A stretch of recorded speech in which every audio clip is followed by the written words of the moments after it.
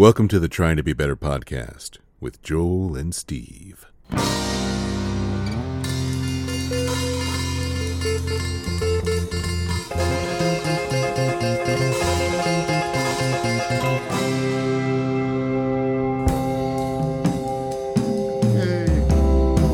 she is. Hey, buddy.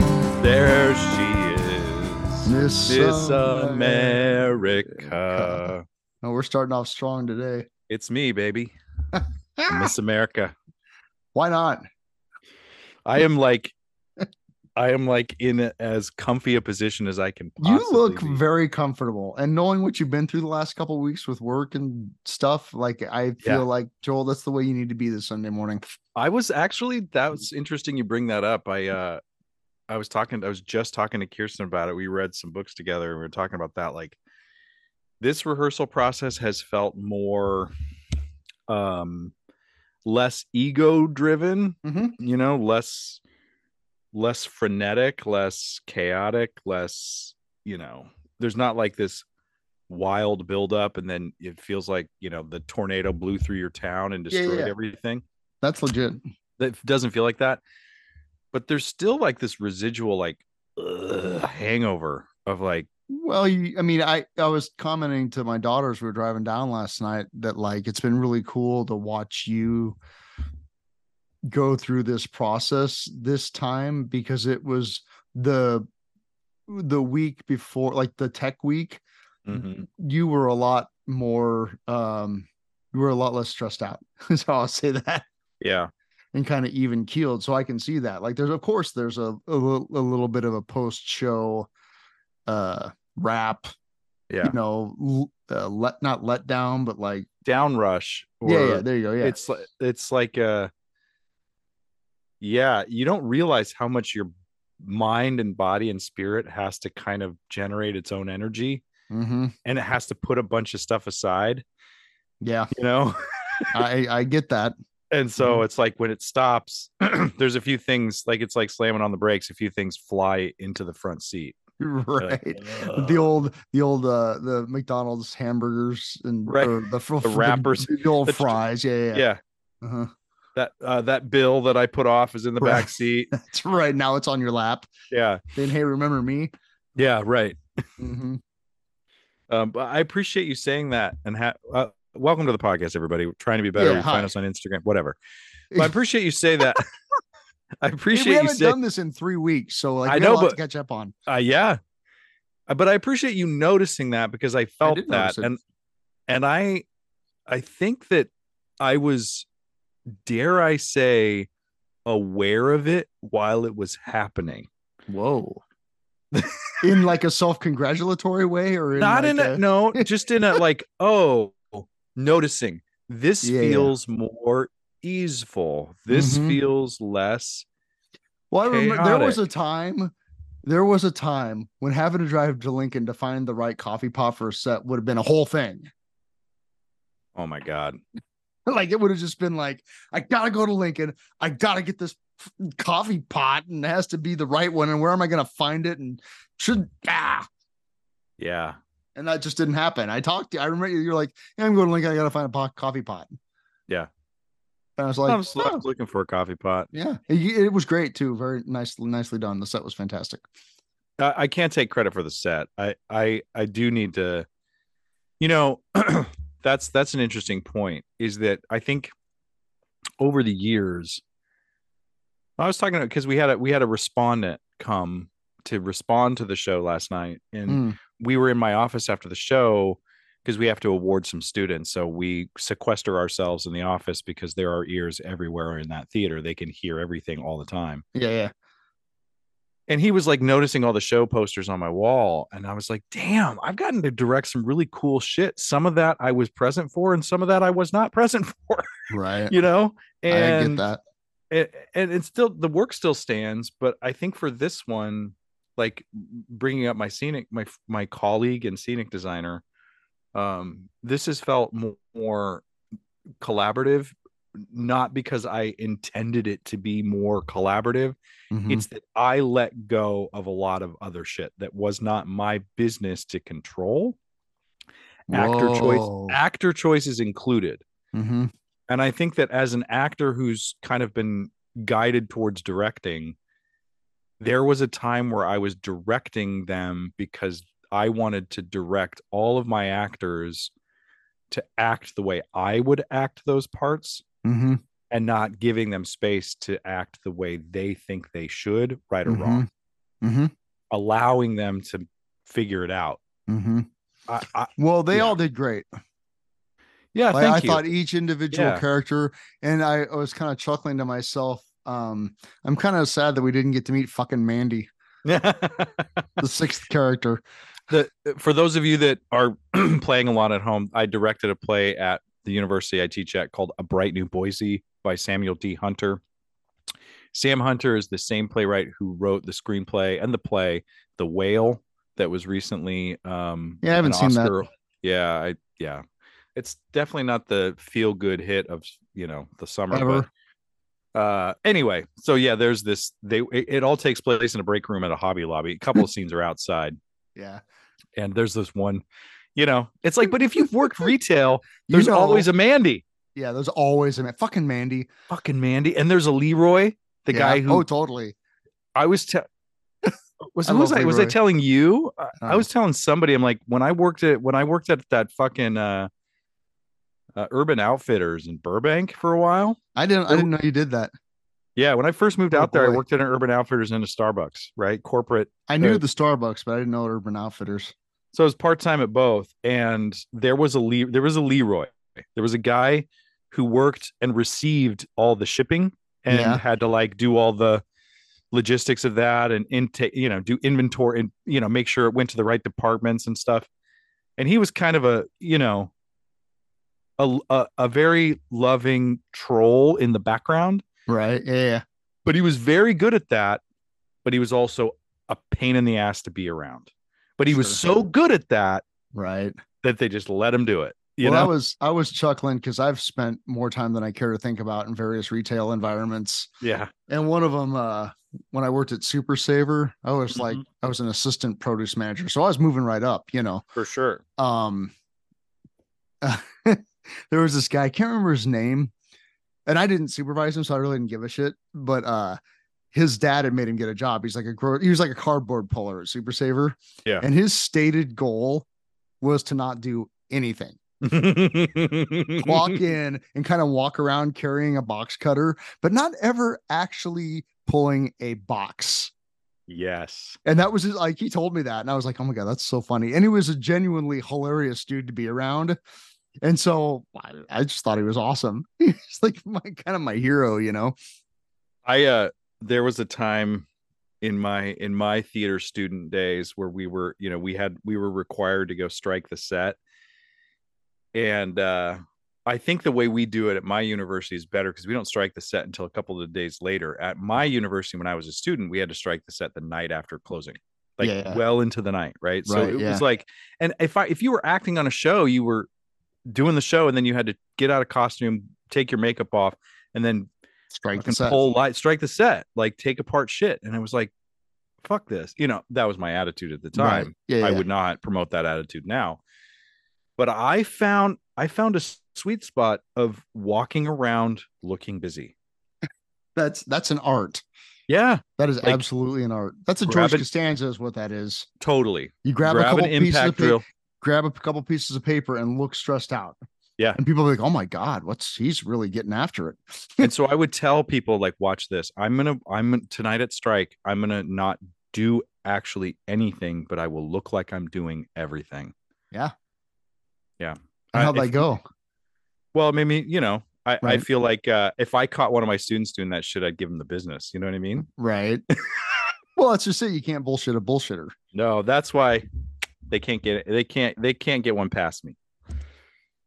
That's why I can't wait. And I hope it does. I really hope this doesn't happen, but there's a possibility where one of my kids comes home and their eyes are all red and they're, smiling a little too broadly. Yeah. What have you guys been up to? Hey Hey-o. guys.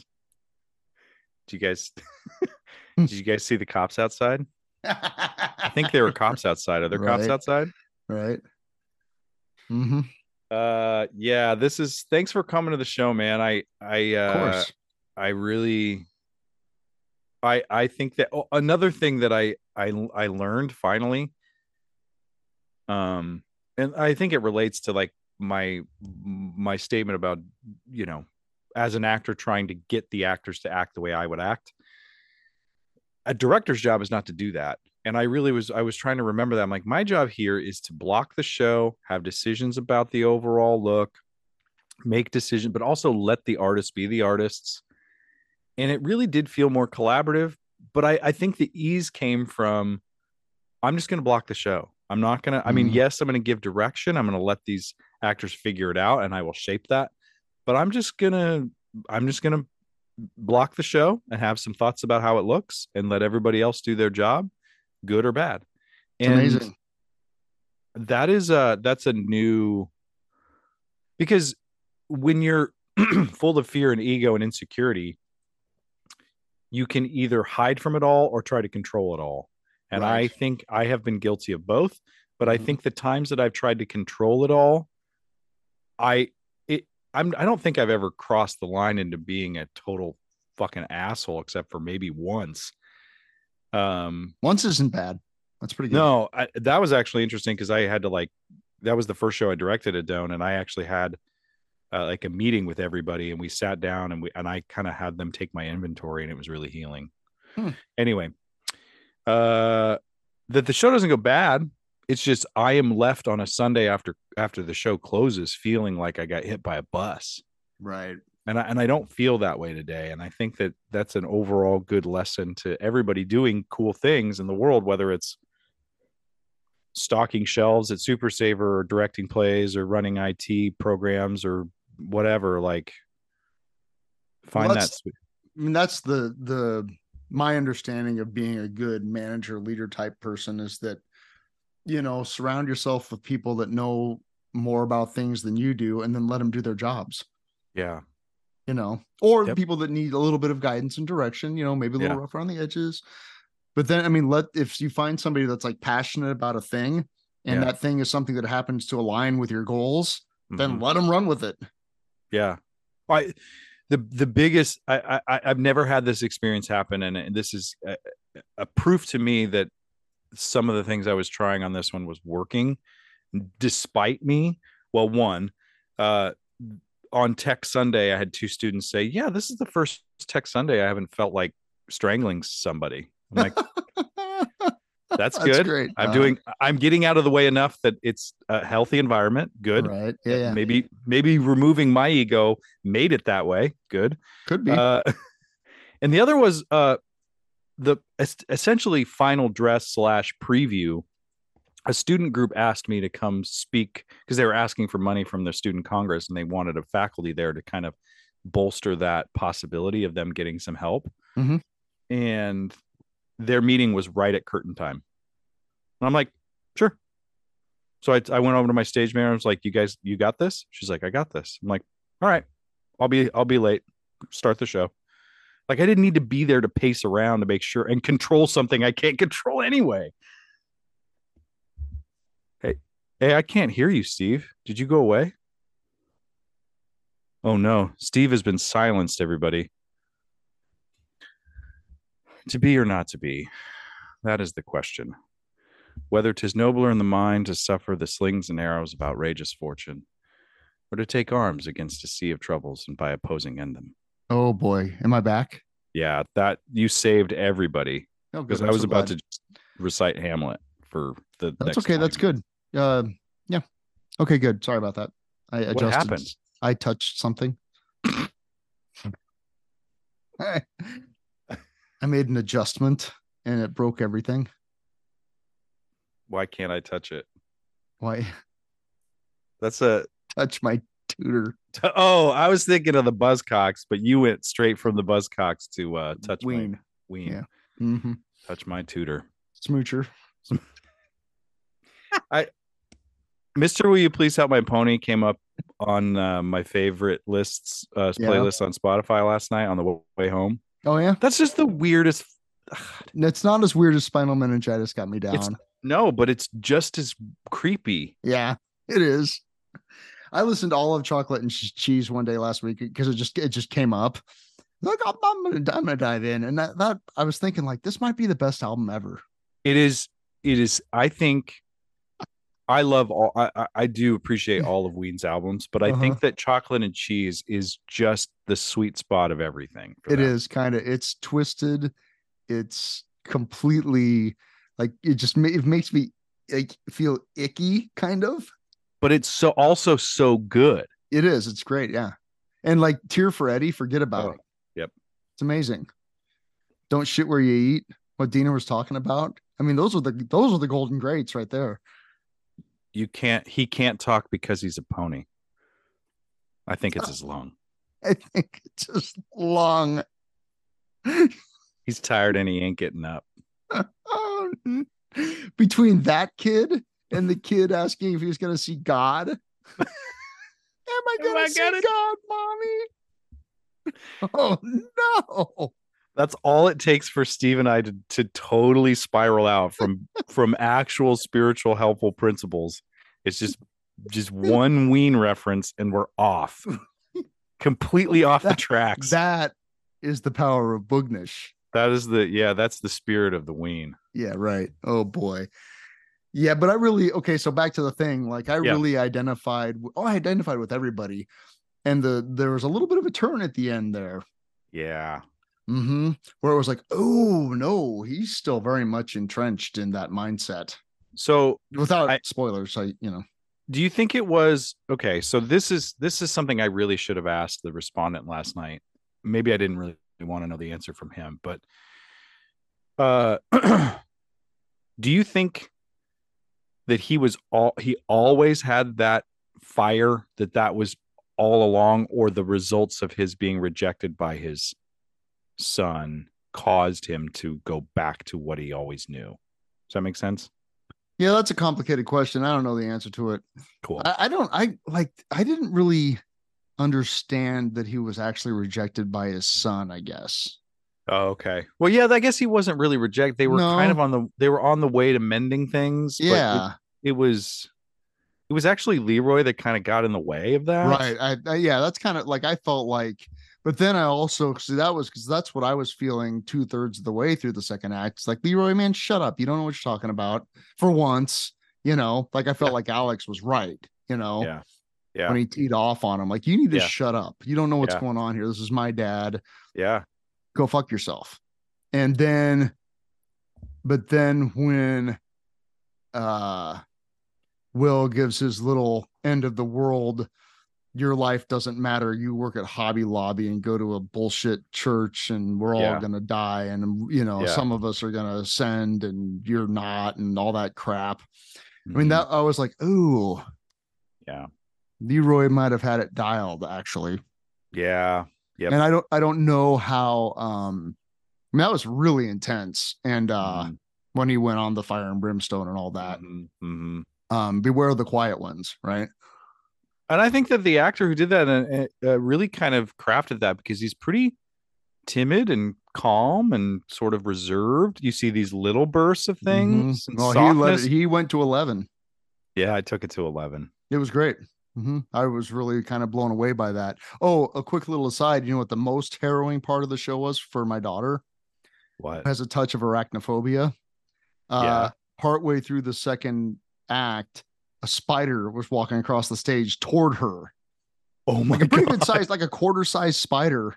Oh, she kind of no. elbowed me like, "Dad, spider!" Oh, and no. And I look up and it was right there. I mean, it wasn't like, I think that might be a spider. No, it was a spider walking towards Francesca. Well, and the remote control spider robot worked. Yeah. Fortunately, it turned around and started walking back towards like the lockers. And it might have gotten stepped on by somebody, because then but like from that point on, she had one eyeball in that general area. She was keeping an eye on that damn spider. And I've been saying for years, like, it's not going to eat much. Like, it's fine, Yeah, right. But what an interesting thing, though, that like you can spend a month and a half preparing, rehearsing, have all the lights and sound and all of that. And all it takes is one small spider to take somebody and pull all the focus. All the attention. Yes. Like that was happening kind of during one of the outside scenes. The spider started, there was something going on in the break room, and then they went outside. But like, so they're off to the, you know, stage left, and I could see her eyeballs, you know, right. One looking stage right, one looking stage left. Yeah. Apparently there was a moth flying around too. Yeah, I saw a moth. That's awesome. The moth wasn't a cause of concern, but the spider most definitely was. Yeah. Well, I think I'd feel the same way. It's like, what do? I can't. My instinct is to kind of squeal and run, but I can't do that. I'm sitting in the front row. 100%. I mean, that was like the vibe. Like, what do I do? Yeah. I'm like, it's fine. It's gonna. Unfortunately, it turned around like right at that moment, so that, you know, it was kind of like, whew. But then we have to watch it to see where it goes, so it doesn't launch a sneak attack. Yes. Because they'll do that. Yes. 1 minute you think everything's fine, next thing you know, spider. Well, it's like, what was it, last year? I did that show 2 years ago. Damn, that show at the Lead Center, the Bonhoeffer show. Oh, that was great. The night before opening, so it's our preview night, and I think they were doing photos. It was like photo call, and there was a couple invited guests. I'm downstage left giving kind of one of my more emotional scenes, and a bat got into and a bat dive bombed my head, and actors off stage knew that the bat was kind of flying around because they were in the previous scene, so they were in the wings taking a video, and there's a video of me just like downstage left giving this emotional speech, and this bat comes, dive bombs like maybe 2.5, 3 feet from my face, and I kind of flinched, but I stayed in the moment. Like, good for you. I'm like, that's my fucking training right there. I can do it. I can do it. Bats be damned. Bats be damned. Uh-huh. You call that a bat? Come on, God, give me your worst. That's right. You want to get nuts? Let's get nuts. Get nuts. Oh man. Yeah. I really also related to I forget the character's name, but the Hobby Lobby manager person. Pauline, yeah, because I've known a bunch of Paulines. And the thought that I had related to the overall context of the production was that the Hobby Lobby was her grace. That was her saving. Yep. Like, she obviously, by her demeanor, I'm making a lot of assumptions here, but that she came from a background where like being a store manager to Hobby Lobby was a big fucking deal. Yeah. And she was very proud of it. And she saw her opportunity to, you know, ascend. Yeah. Yep. And that was her heaven. And come by God, you're not going to mess with that. Yep. And I've just known a number. I mean, like I said, I worked in retail for a long time in various whatever retail industries, and I've just known a lot of people like that. You know, where it's like, I can do. This is my lane, right? Mm-hmm. And like, I've worked at, like, when I worked at fucking, even at Starbucks, even at McDonald's back in high school. Like, I remember thinking, like, there was a manager who ran the McDonald's, and he had a lot of pride in his work, right? Yeah. But it was like, I remember thinking as a punk ass 16-year-old, like, loser, why the fuck do you care about this so much? Like, this is, you know, but it was just a paycheck for me. I didn't care. Right. But for him, it was like, this is a career. Like, I can move, you know, and I was like, and thinking about it now as a 43-year-old, I'm like, you know, we all have our lanes where we can affect, you know, pride and all that stuff. And other people think it's bullshit, but that, like, and the fact that this is, I think, something about the playwright, and Ryan, our respondent last night, pointed this out, is that could have easily been written as a goofy character who came in and yelled at her and left. It like, very just been comic relief. Yeah, but she had moments where she was like, when I took over the store, it was a fucking nightmare. Yeah. And I worked my ass off. Yeah. And was rewarded for it. Yeah. And I also relate a lot to her, like, love-hate relationship with corporate, because that's always a thing, you know? Yeah. Fucking corporate. Yeah. But it's also the hand that feeds her. Right. It's so, like, she hates having to get out the big conflict resolution. That was so funny. That was one of the best things I've ever seen, because anybody that's ever worked in that environment, knows that manual or a manual like it, So a little word to the wise. I was the props What does that master. mean? Word to the wise. I don't know. What does that mean? I've always thought it meant like, this is something I'm going to say and the wise ought to listen. Oh, okay. Word to the wise. Word to the wise. Got it. So the foolish would ignore it. Sure. Okay. I don't know if I'm using that phrase correctly, but anyway, word to the wise. Let the truth be known. So I was the de facto props master for the show, even though I didn't list myself because I don't know, because I'm a punk and I don't want to fucking whatever. I don't know why I didn't own that title because I did the work. But one afternoon, I'm like, well, I was using I was like, we had a 3-ring binder. It was kind of, maybe a 2.5-inch binder. And I was like, it was an old photo album. I'm like, this does the job. Right. But I'm like, no. So I got on Amazon. I got a 4-inch fucking binder. and I went down to the props room and I just pulled the most random ass piece. I punched all these papers and put them in there. And then I found this like spiral notebook that was slapped in there. I'm like, this is the manual. It was perfect. The conflict resolution manual. Yeah. And it said conflict resolution policy 2019 because she's not using the most current one. Right. Like there's always an update. Right. And so I'm like, anyway, I'm like, and I told her, because she was kind of like not really she was trying to hide, when we first brought that prop in, she was trying to kind of hide the fact that it was a chaotic nightmare. And I said, no, I made that to be chaos. Chaotic nightmare. If papers fall out, if it doesn't open right, if you don't like, that's the problem with those manuals. Yeah. So just let it be a shit show. And when she did that, it was like hilarious. Dude, I almost fell out of my chair. I was laughing so hard because I know that exact scene because I know how frustrated she is because I've been in that position. It's like, God fucking damn it, you idiots. This is not what we need to be concentrating on right now.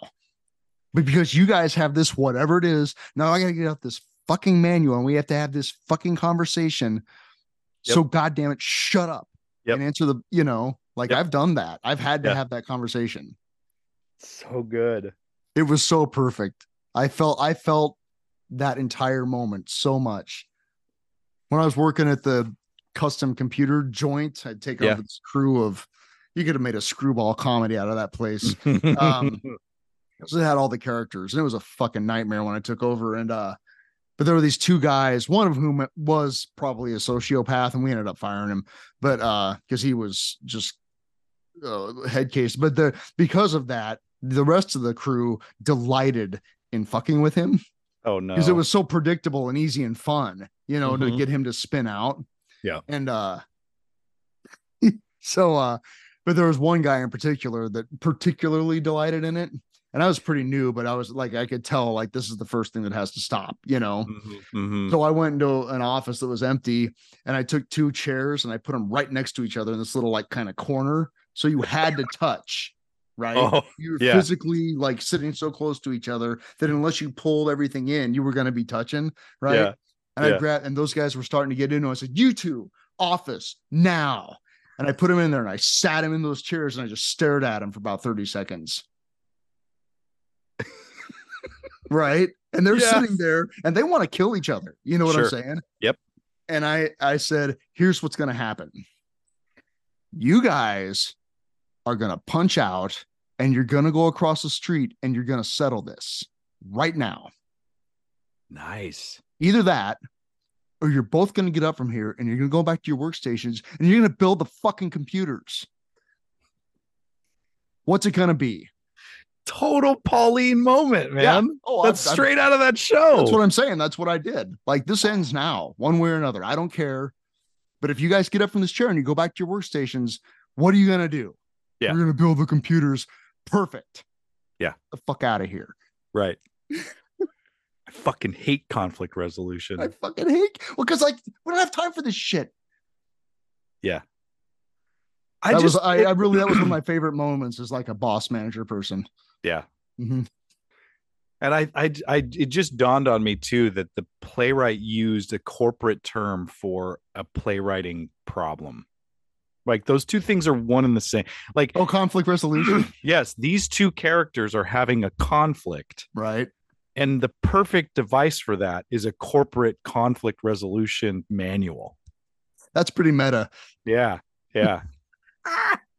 I'm just glad that like I took that, 45 minutes to an hour It because was I had totally nothing else worth to it. do. I'm like, I'm going to make this prop. If it would have just ridiculous. been like a little paper thing, it would not have had the effect. Right. Because the conflict resolution manual is a bigger shit show than the conflict itself. Right. The conflict resolution thing is the largest, most cumbersome thing in the corporate office, right? Because, and there's meetings upon meetings upon meetings to make sure that manual is right. But it's really just, how do you help two people resolve a conflict? So the corporatization of it is to make an ungodly large manual that nobody's actually going to read or update no. That's, I mean, having worked in large corporate retail management, and like that's just a never ending process. Right. It's just a nightmare because you spend all your time shuffling papers that nobody's going to read. Yeah. Yeah. Or but care about. It's the policy, man. We got to do it. It's the policy. Yep. Why are we doing this? Because that's the policy. Then the policy is going to need to change. Well, so we need to send all of our manager staff on a weekend workshop to update the conflict resolution manual. 2019.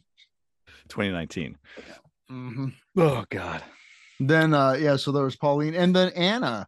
What a like. Yeah. I was asking Francesca, I'm like, was anybody in that? Were any of those 5 characters like not morally, but like, I mean, nobody was perfect. It was everybody was pretty complicated. And she goes, well, Anna was pretty nice. Yep. Like Anna was just a sweetheart that you could tell that her home situation was shit because anybody that has to, sneak to stay in Hobby Lobby so they can read a book so they don't get made fun of. Yep. She was just trying, she was a total sweetheart. I have some thoughts on that. Do you mind me spoiling everything? No, go. So everybody is trying to save something except for Anna is trying to save Will by asking him that one line where she says, Will, you can just believe in something else. Like your beliefs. I've heard that. Right. You can just believe it. You can just choose today to let go of this.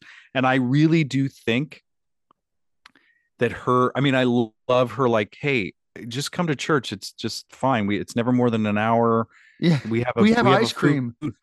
We have ice cream. We have there's a youth group. There's a gay couple that comes. Like, it's not a big deal. Like, it doesn't need to be the end of the world. And that's what triggers him to freak the fuck out. Yes. Is her actually embodying a Christ consciousness of just be a part of a community, let go of your attachment to all this. So, and I never said this to any of because I didn't want it to be over the top, and maybe I should have, but it got to be more human because I didn't. I think was that Anna was trying to save Will because 100%. She reads his blog and is like, my favorite part is that part where that he can let go of all that stuff and be saved, and it's too late, and she's trying to tell him, like, it's not too late. Yeah, it's not too late, dude. Don't go off the deep end. Yeah. And you can start over right now, and I'll do it with you because I think you're awesome. Yeah. And it wasn't like a lot of allegories there. Yeah. And she's not like it's not like, hey, I want to be in a relationship. She's like, I'm just a friend. And you can be a part of this. And I think that is true Christ consciousness, that Will is trying to play God and destroying the world because of his mistakes. And she's trying to get him to be a part of humanity again. And that's actually Christian values. Right. Like the Hobby Lobby policy that we all think is like infused with Christianity is just run by ego and Pauline. The anti-Christian sort of punk Leroy that's fuck the world is actually really not trying to invite anybody. Or Alex is so anxiety ridden that he can't be a part of something. Will is so stuck in his own ways that he can't be a part of something. The only person that's actually embodying true community is Anna, and she suffers for it. For sure. That was the other thing. Bright New Boise, everybody. Yeah, Sorry, Bright New Boise. That it hit me especially at the end. The now. Yeah. Like, wow, that's a little self-willy. Yeah. Will. Yeah, self-will. Run riot. Mm-hmm. Like, if you destroy the world now. Mm-hmm. Okay, destroy it now. Mm-hmm. Destroy the world now because Mm-hmm. I can't be in myself. Mm-hmm. So take everybody out. Like, I was like, whoa. Yeah. There's a lot happening there. Mm-hmm. I used to work with a guy that believed in rapture, Mm-hmm. believed that it was coming soon. His judgment cometh pretty damn quick. Yeah. And HR had to get involved because he had no problem telling basically anybody that was within 4 feet of him that when the rapture came and it was coming, that you weren't coming along for the ride, but he was. Yeah. And it got to the point that HR had to pull him aside and say, if you need to stop that. Yeah. Because it's becoming a hostile work environment and people don't want to be around somebody that's telling them that they're going to die because they're not Christ-like enough or whatever. Like, you need to cut that shit out. Wow. Yeah. Yeah. I really related to this one, and I don't know if that moment really landed as much as I wanted it to, but there's this one line in there where Leroy says, like, hey, I tried to believe in what my parents believed in, and he said, like, all of that fire and brimstone Armageddon shit just gave me nightmares. I literally, I think I can trace back my first real panic attack to trying to process the idea of rapture and the end of times, and am I going to get into the country club or not? That's so horrible for a kid It's to have to think about that for even a second. Yeah. Like, that's horrible. You're 10 years old, 11 years old, and you're sitting around thinking, well, am I good enough? Right. Yeah. Am I good enough? Right. Did I say the right thing? Yeah. It's like, oof. Yeah. Right. Well, and don't forget, I mean, look at the crucifix. You did that. You did that. You did that. Good for you. Are you proud of yourself now? Have we had the funeral conversation? It's been a while. I don't think we have. I'm not even going to get into the logistics of it, but I went to a funeral where the pastor stood at the pulpit and his opening remarks, like during the homily or the sermon or whatever. I want to say this exactly, but I'm not, it's been a while. But he said, basically, the deceased is dead because they sinned. What? That is the wages of sin. Death. That's how he opened up. That's what he led with? That was the opening salvo. And I went, what? That's what he led with. Your beloved deceased, dead because they sinned. That's what happens when you sin, is you die. And it eventually wound its way around to, but you don't have to worry because Jesus has saved the deceased. They're with Jesus now. I'm not trying to. And I thought, go to hell. I was literally like, go to hell. Yeah. Well, I mean, I was trying hard not to laugh. Like, do people believe this shit? Yeah. Like, right. What? This is ridiculous. It made Catholicism look positively warm and fuzzy. You know what I'm saying? Yeah. Yeah.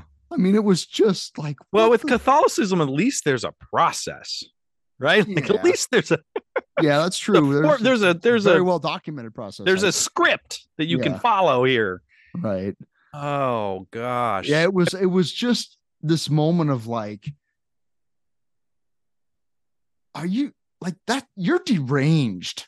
Yeah.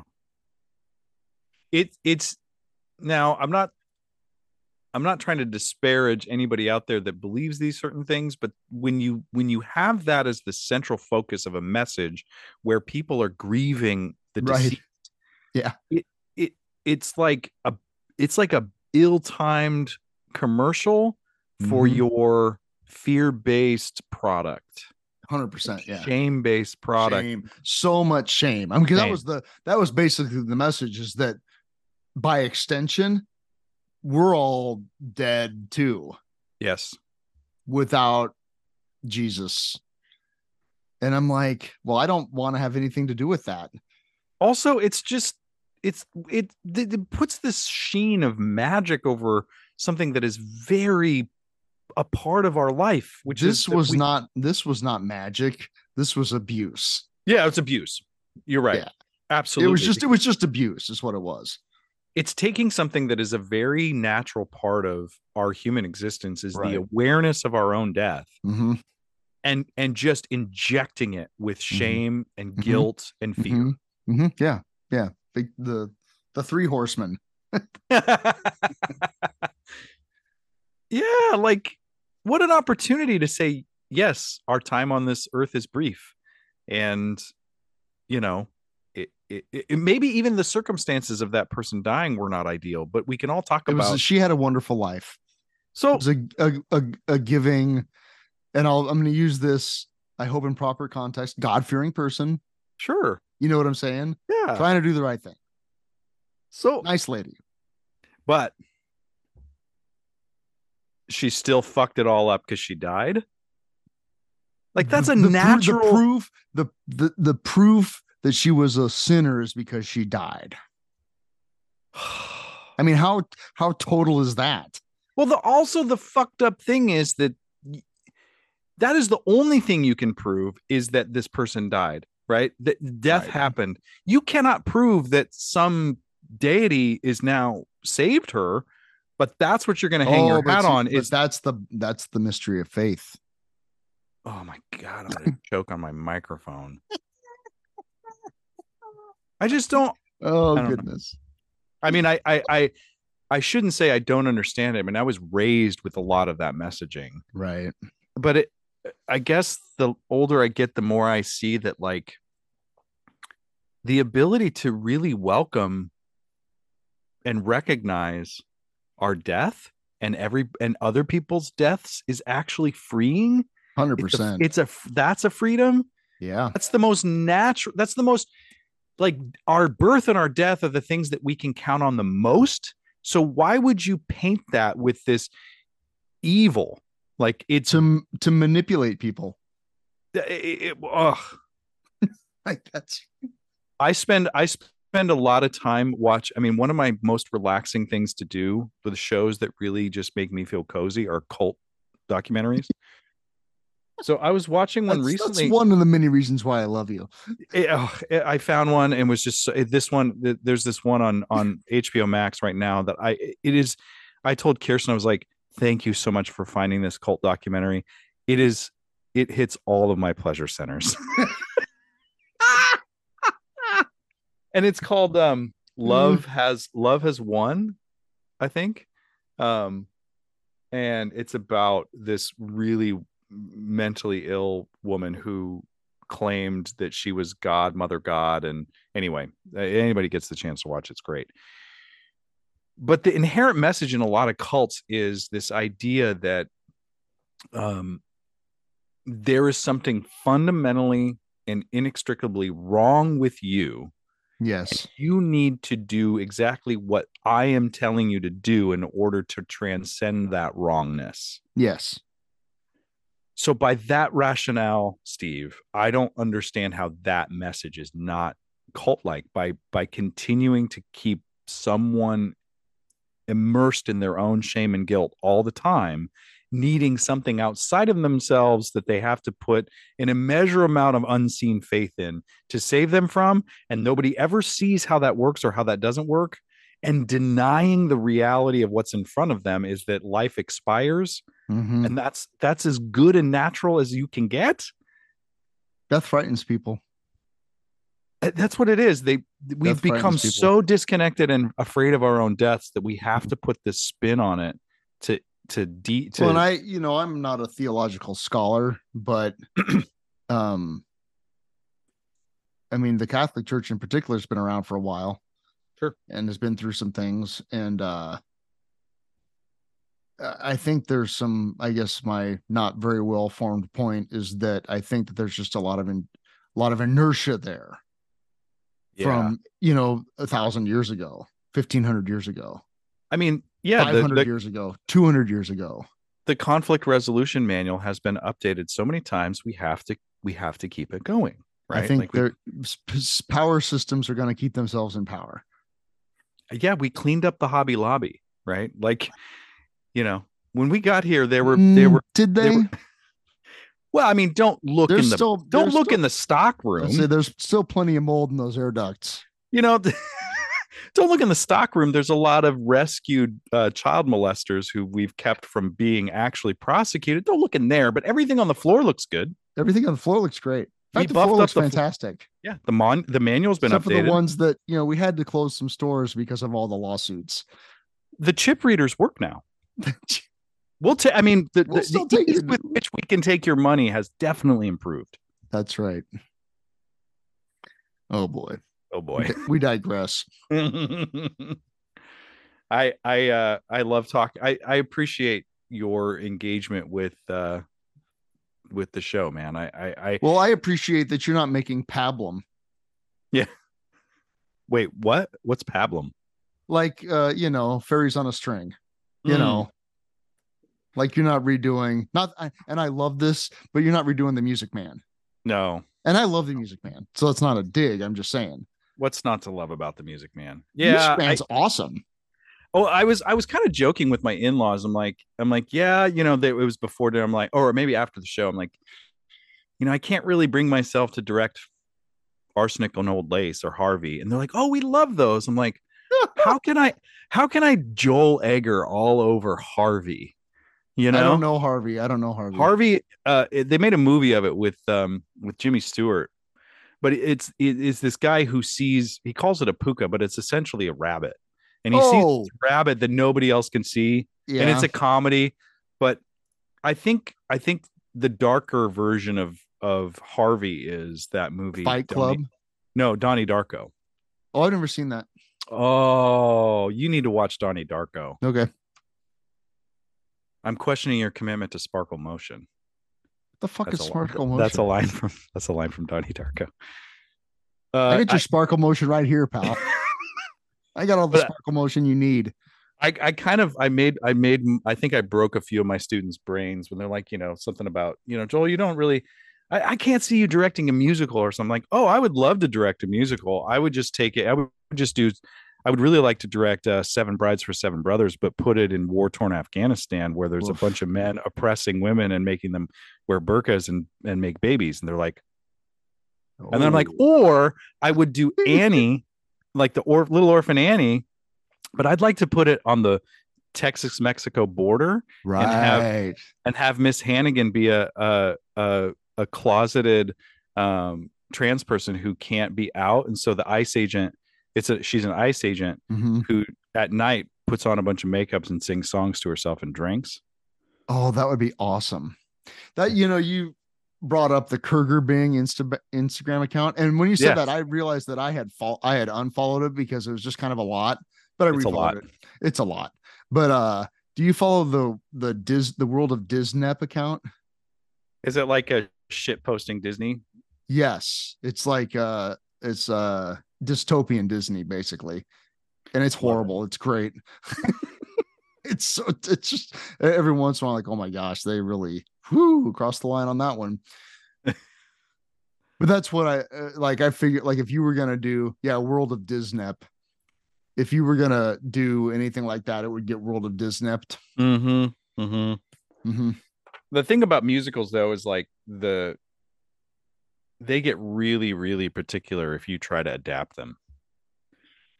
Yeah. Like I think the public, if I actually did that with Annie, we'd probably get sued. Sure. Yeah. Right. Because it's such a cherished piece of lore. It is for me. I watched that movie 100%. Over and over. I loved Annie. Like I watched it as a kid. I watched it as a kid all the time. There was like this kid within me that wanted to be, this idea that you're going to get whisked away by some million, like you're going to win the lottery or something. Oh yeah, I think that's a lot of kids' fantasy. Yeah, but I really think it my mom referenced Eliza Doolittle recently, and like that's a good one too.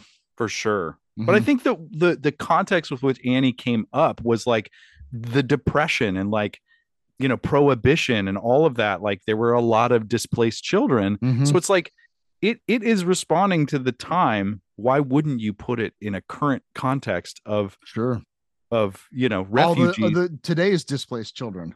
Correct. Right. Well, really, dude, you could put that in Lincoln, Nebraska. For sure. For sure. You could, I mean, there's a substantial percentage of kids living under the poverty line in Lincoln. Like you could make that happen in Lincoln, Nebraska. I don't know who Daddy Warbucks would be, peed, but he's not that nice. Well, I was going to make Daddy Warbucks Trump.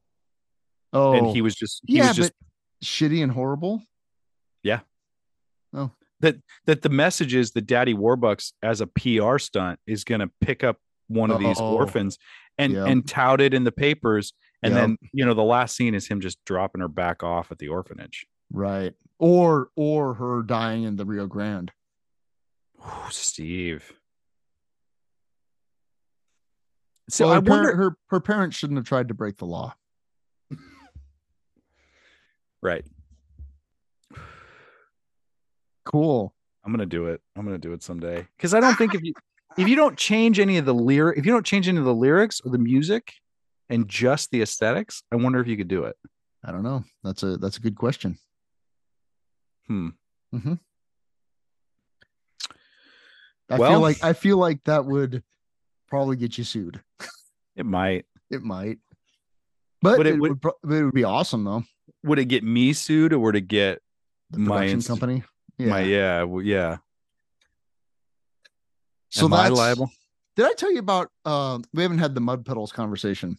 No. We're bumping against time. So I went to see Scott Severn and Stately Holmes, who I love and who we're gonna get on here. Yeah. Hopefully soon because they're delightful. But they were playing at the Zoo Bar a couple weeks ago, and one of the best.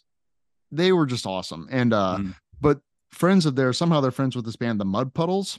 And they first of all, as kind of an aside, they sound a lot like the Violent Femmes, kind of the same, kind of like the Happy Melodies, really fucked up mental state, you know, 3-piece, you know, electric, but kind of that vibe, bass solo and the guitar player and bass player, they're married for a long time. And then so they were like they were trying to be one of the like famous Omaha bands 30 years ago. Yeah. Oh, I don't know if that was the Saddle Creek scene or whatever, but they were trying to make it, I guess. I talked to them briefly after the show. Yeah. Like they were really, you know, like seriously they were going to do the thing. Right. Yeah. And then things happened and they didn't do the thing, and their drummer moved to New York. And then the drummer came back, I don't know, in the last year or two or so. And so they thought, well, what the hell? Let's fire the Mud Puddles back up. Sweet. I love it. Yeah. So 30 years later, they're playing some of those old songs and writing some new songs. They're 50 years old, you know, and they were great. That's awesome. Just totally, you know, like right up my 80s kid alley, you know? Yeah. Because that Violent Femmes thing, and I mean, I'm sure that was an influence, but they had other things going on. They could, I mean, they were just really cool. But so talking to, his name's Tyson. He's like, it's really nice to like just do this because we want to do it. Not like because we're trying to get noticed. We have this. We have to be validated. Right. No, now they don't give a fuck. And they just, you know, played to 12 people at the Zoo Bar, and it was great. All original music. And it was really good. Are they playing a lot more, or was that kind of a one-off? I don't know their schedule. I think it's kind of when it feels good for them, you know? Yeah. Right. Right. Yeah. But so it's like the 3 original Mud Puddles back at it again. That's cool. They got the band. They literally got the band back together. They got the band back together. Yeah. So most people just talk about getting the band back together. They actually got the band back together. Yeah. Good for them. It was a lot of fun. Yeah. It was really cool. So that was just a little. Let me know if they're playing again. I'd check that out. Yeah. Now that I've come out of my rehearsal cave, I can see shit. See stuff. Yeah. Yep. It was really cool. And Scott and Stately are just a real kick in the pants. And you know, the person I was talking with Stately a little bit, and I told her, I said, I had this really fantasized, fetishized vision of, Manhattan and New York, Mm-hmm, mm-hmm. and I mean, I've been there a couple times, but, and she said, honey or sweetie, the New York that you're thinking of doesn't exist anymore. Yeah. And I was like, oh, yeah. And then along the lines of that pathos thing, Scott we were having this conversation kind of while Scott was just doing a solo set, and he sang this song called he said, I wrote this on the Metro North in October of 2020 or October of 2000. And it's called the New York Blues. And the song had this beautiful sadness to it. Mm-hmm. And then the last line, it was like, oh wow, this is really just pretty. And why do I feel like crying? Mm-hmm. And then the last line was something about watching the towers come down. Oh yeah. And it was like, oh fuck. Yeah. Like is there music out there? Can you? I don't know, honestly. It'd be interesting to share that or listen to it or check it out. Well, yeah, next time they play a show, got to go, because it's just really, that was a altogether just fun and heartwarming, and Mm-hmm. it's just cool. So it's nice. Yeah. It was really life affirming, I guess is a good way to put it. I'm into right now a couple of things. So every year I've got to take this recruiting trip to Denver, and I always see what shows are being played. There's not a lot going on when I'm there. There's a Dead Floyd's playing in Boulder, and I'm like, maybe I'll see that. But then there's this other band that's playing in there called Couch. And I'm like, that sounds interesting. I'll listen to their music. It's like this great poppy, soul, funky brass band popness, and I'm like, love it.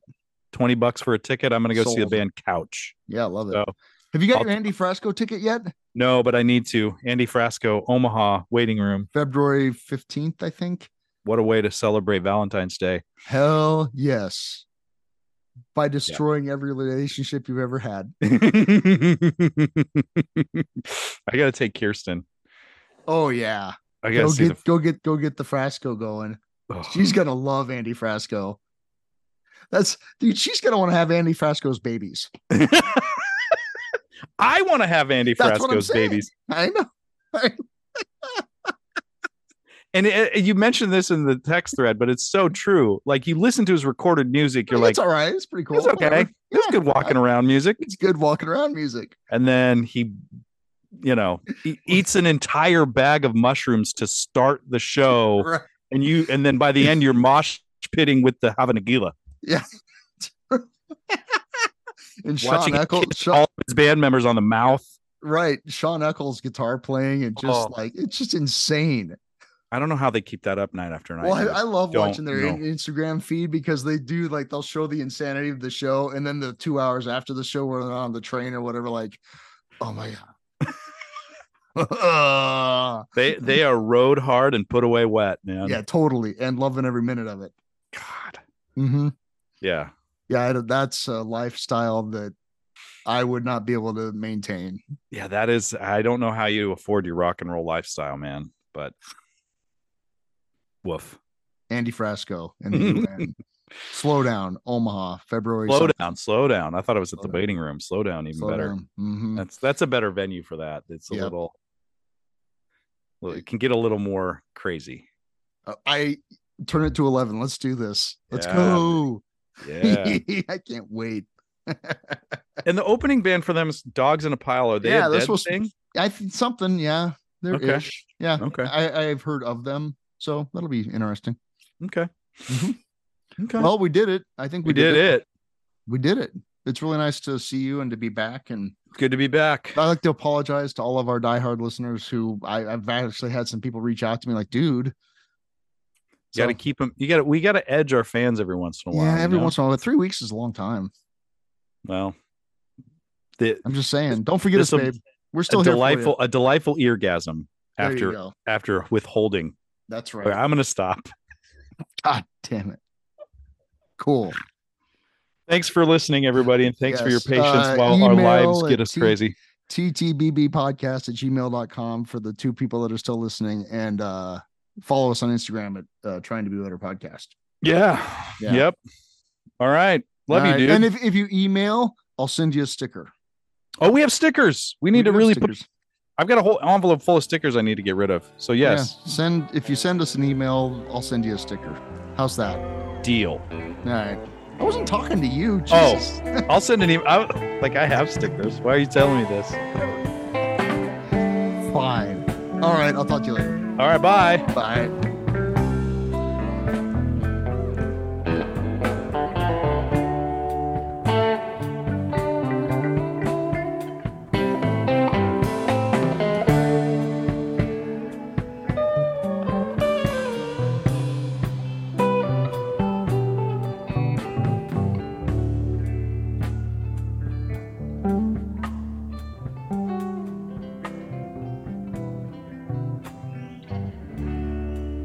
Walk me out in the morning, do money.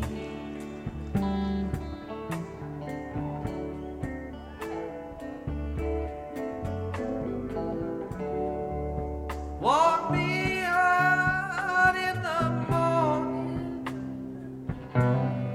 do today.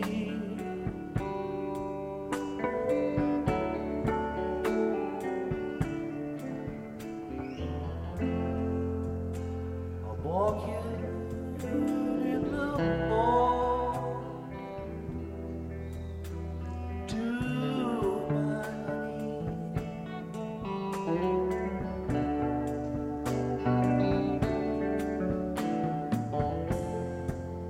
I can't walk you in the morning, do today.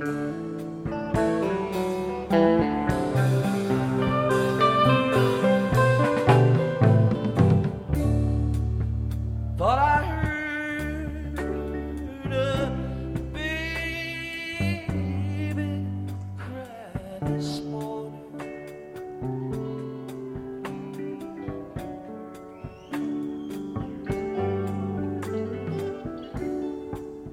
Thought I heard a baby cry today.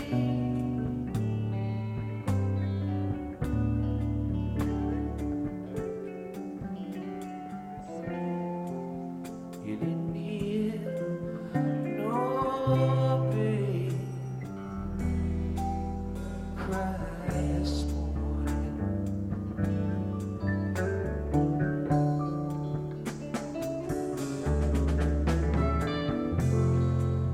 You didn't hear no baby cry today.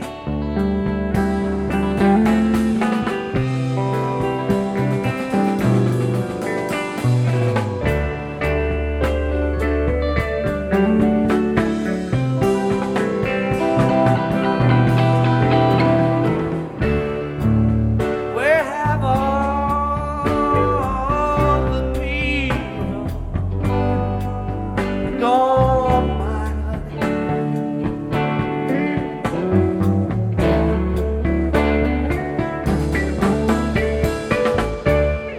Where have all the people gone today?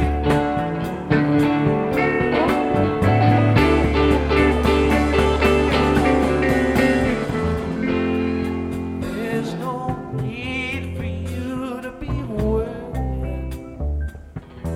about all those people.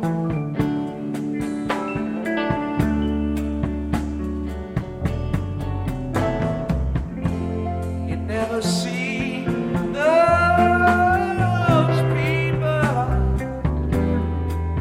anyway.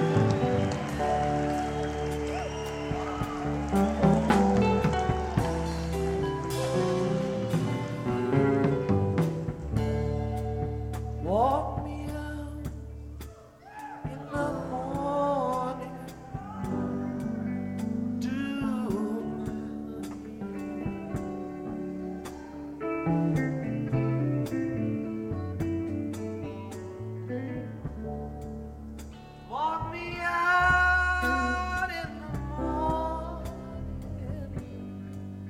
to breathe.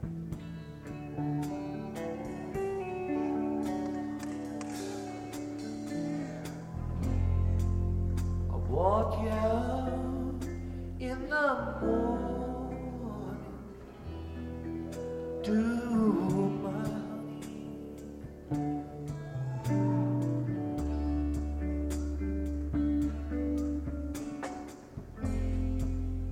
guess it doesn't matter anyway.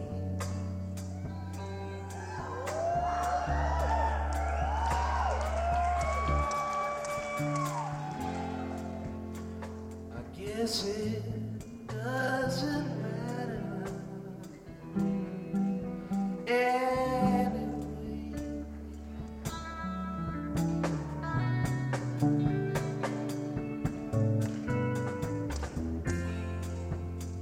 I guess it doesn't matter